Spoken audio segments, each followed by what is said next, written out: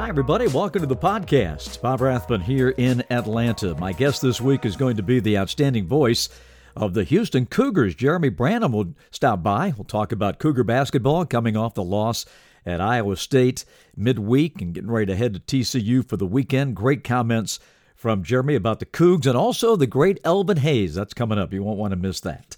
We begin, of course, with our Jersey Mike's news and notes for the week and a tough injury note to start.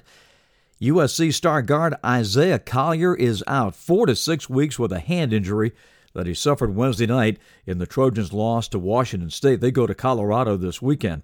And of course, Isaiah Collier is our reigning Jersey Mike's Boys High School Player of the Year out of Wheeler High School in Marietta, Georgia. So we really hated to hear about Isaiah's injury and hope he makes it back fine before the end of the season. You know, you go on the road these days in college basketball, and you just kind of take your life in your own hands, as we saw with Houston at Ames on Tuesday night. We've had 4 top 25 teams this week to lose on the road against unranked opponents. Purdue losing at Nebraska, the Cougs at Iowa State, Tennessee losing at Mississippi State, and Kansas, up 16, goes on the road to Orlando, and they lose at Central Florida. Craziness in the first weeks of the new college basketball conference season. Our Jersey Mike's Women's Collegiate Player of the Year from last year, Iowa's Caitlin Clark, did it again.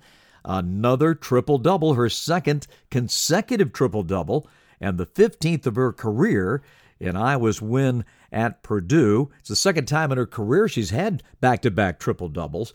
Keep your eye on a big game this weekend. It's going to be Iowa and Indiana at Carver Hawkeye on Saturday.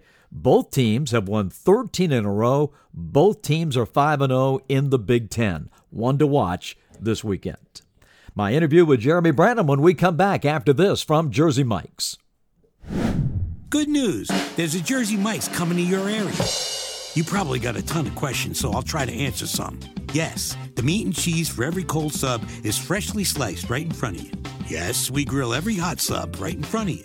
No, we do not accept pirate doubloons for payment. Yes, we have catering, 12 subs in a box. No, our restaurants are not haunted. I hope. Okay, congrats on the new Jersey Mike's. A sub above. We welcome to the podcast this week the voice of the Houston Cougars, Jeremy Branham. Jeremy, thanks for taking time out to be with us. And how is life in the Big 12? Yeah, happy to be on with you. Always like talking some Cougar basketball.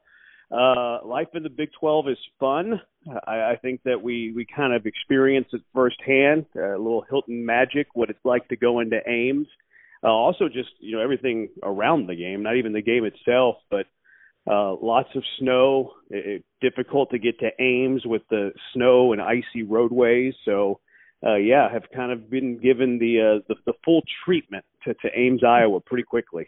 Yeah, it's amazing. This conference is incredible, as you know, and now you're getting a taste of it firsthand. I've always said to my good friend Fran Fraschilla, who you saw call the game for ESPN on Tuesday night, I've always said to Fran, you got to have short-term memory loss in this conference because everybody is going to get whipped. It's just a matter of how many times. This league is unbelievable, and sadly, that game Tuesday night was over before it started. Yeah, I don't know if I necessarily agree with that last part. Now spotting a team to a 14-0 run is difficult. And not scoring in the first 6 minutes of the game, but Houston ended up taking the lead in the second half, and it was a tie game with under 40 seconds to play. So, despite a sluggish start, and you could call it a poor start, they were right there at the end. They made it a game after it didn't look like it was going to be. But you're right about the overall part of the direction of the league when it comes to having that short-term memory.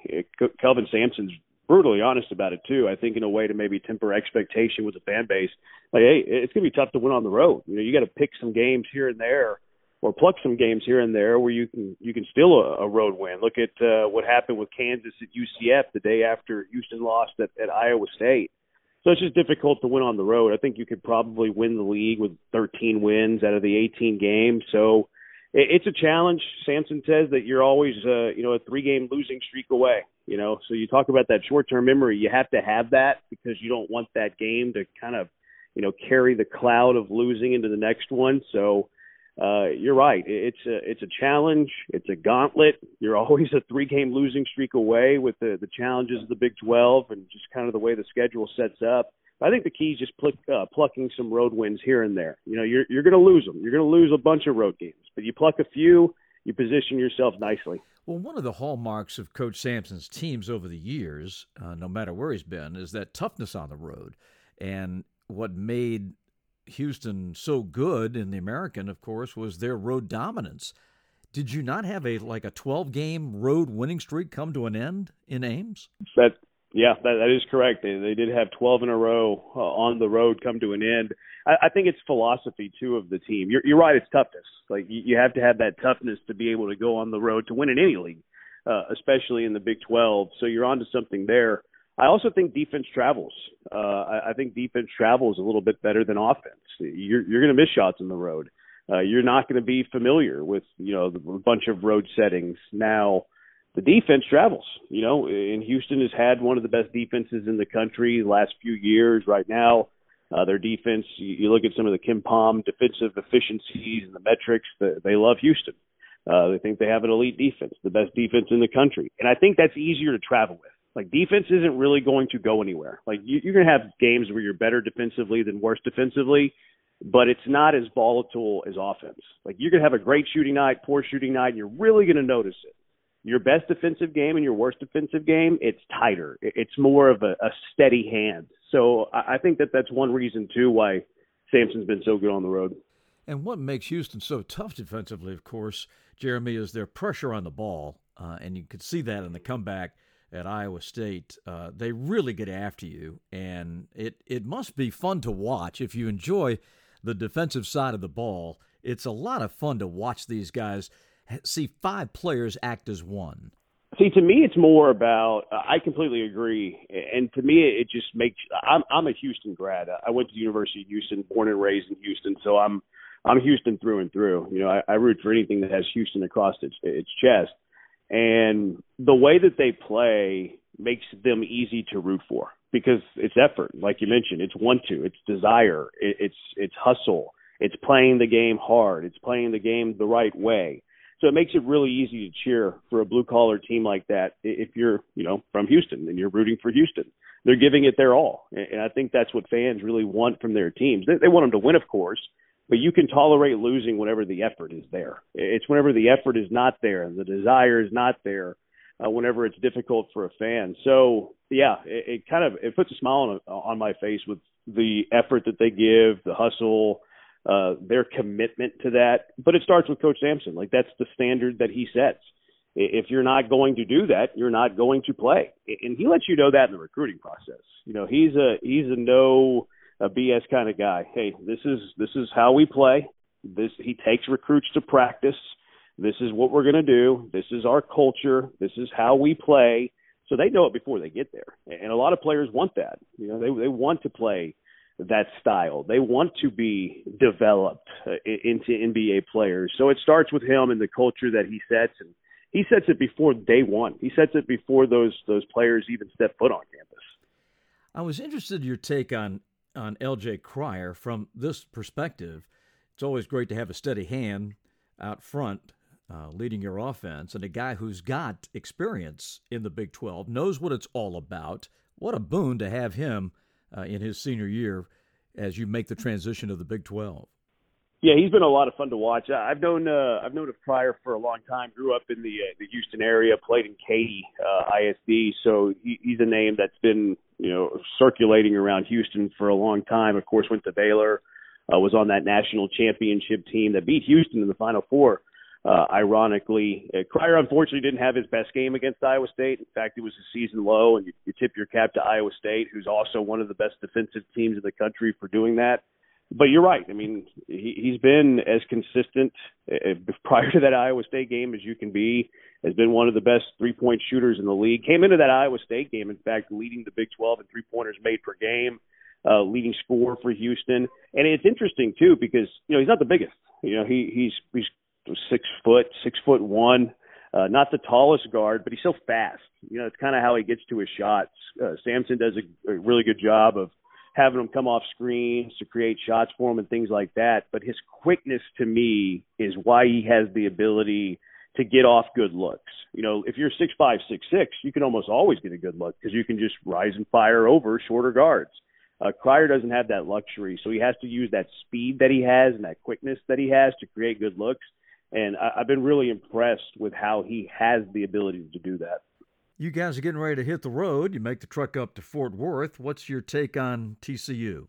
Really good. Really good. You look at what they've done through the non-con, and they've been a very difficult team. Jamie Dixon always does a really good job. You only have a 2-game sample to work from, based on who they've played so far in the league. And I would say that 2-game sample is pretty good. Now, I know that they're 1-1, but look at who they played. They went into Allen Fieldhouse and could have won the game. I'm not going to say that they should have. Some people would. Some people would say that there were some calls down the stretch that went against them. I think there were probably 50-50 calls, coin flip calls, and Kansas edged them by a point. So went on the road, lost to the then number 2 team in the country by 1 point and led for a good chunk of that game. And then they returned home and beat Oklahoma, who was top 15 in the country. So like you were talking about earlier, Big 12 is a gauntlet. Houston plays at Iowa State, who's KenPom net ranking top 15, and now they're taking on TCU, who came within a point of knocking off the then number 2 team in the country and then beating top 15 Oklahoma. So TCU is really good. Road games are difficult. I expect it to be a challenge. I expect it to be a war Saturday in Fort Worth. Jeremy, you mentioned you're Houston through and through. We'll leave you on this one. What's it like sitting next to the Big E every night, Elvin Hayes? Yeah, it's a great pleasure. I'm probably a little bit too young to really appreciate the greatness that was Elvin Hayes. I never saw him play. I never saw him play live. Certainly went back and watched highlights, and I'm certainly very familiar with his numbers. Easily the greatest Houston Cougar basketball player of all time, which might pique some intrigue whenever I say that, because you've had Akeem Olajuwon, you've had Clyde Drexler, but go look at their college numbers and compare it to Elvin Hayes, and it's a men amongst boys, quite frankly. So the greatest Houston Cougar basketball player of all time, I would put him on the short list of one of the greatest college basketball players of all time. And then he did it in the pros too. He was on the top 50 players of all time. They recently named the 75 top players ever. I think in the 75th anniversary. He wears that jacket sometimes. I know him more as a friend than I do as a basketball player, though. So it's been a pleasure. I love working with the Big E. He's a very gentle man, very gentle, very sweet. And then you're like, oh, this is also a guy who's one of the greatest basketball players of all time. It's kind of like a peripheral point at times, but it's a lot of fun. It's a pleasure, and I'm going to look back someday and say, yeah, I worked 7, 8, 9 years with Elvin Hayes, one of the greatest basketball players of all time. So it's a real treat. It really is.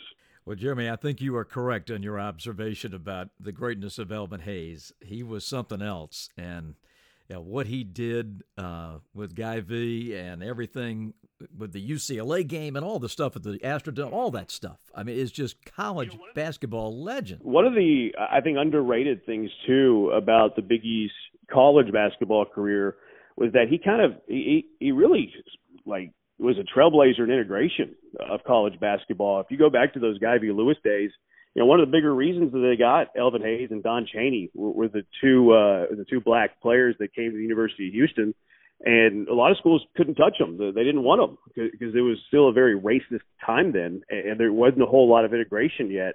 So he actually was a huge trailblazer in that. When Guy V brought Elvin, when he brought Don Chaney to Houston, it kind of it started that integration that we would start to see more commonly. So, he doesn't get a lot of credit for that, but I would add that to one of the accolades in his career.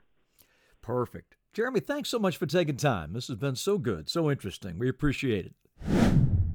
That's it for this week. Thank you to Jeremy, and good luck to the Cougars this weekend. Next week, I'll be chatting with North Carolina big man Armando Bacot as we talk about the Tar Heels, his amazing run in Chapel Hill, all of that coming up next week. Until then, Bob Rathbun from all of us here at the Naismith Awards in Atlanta saying so long.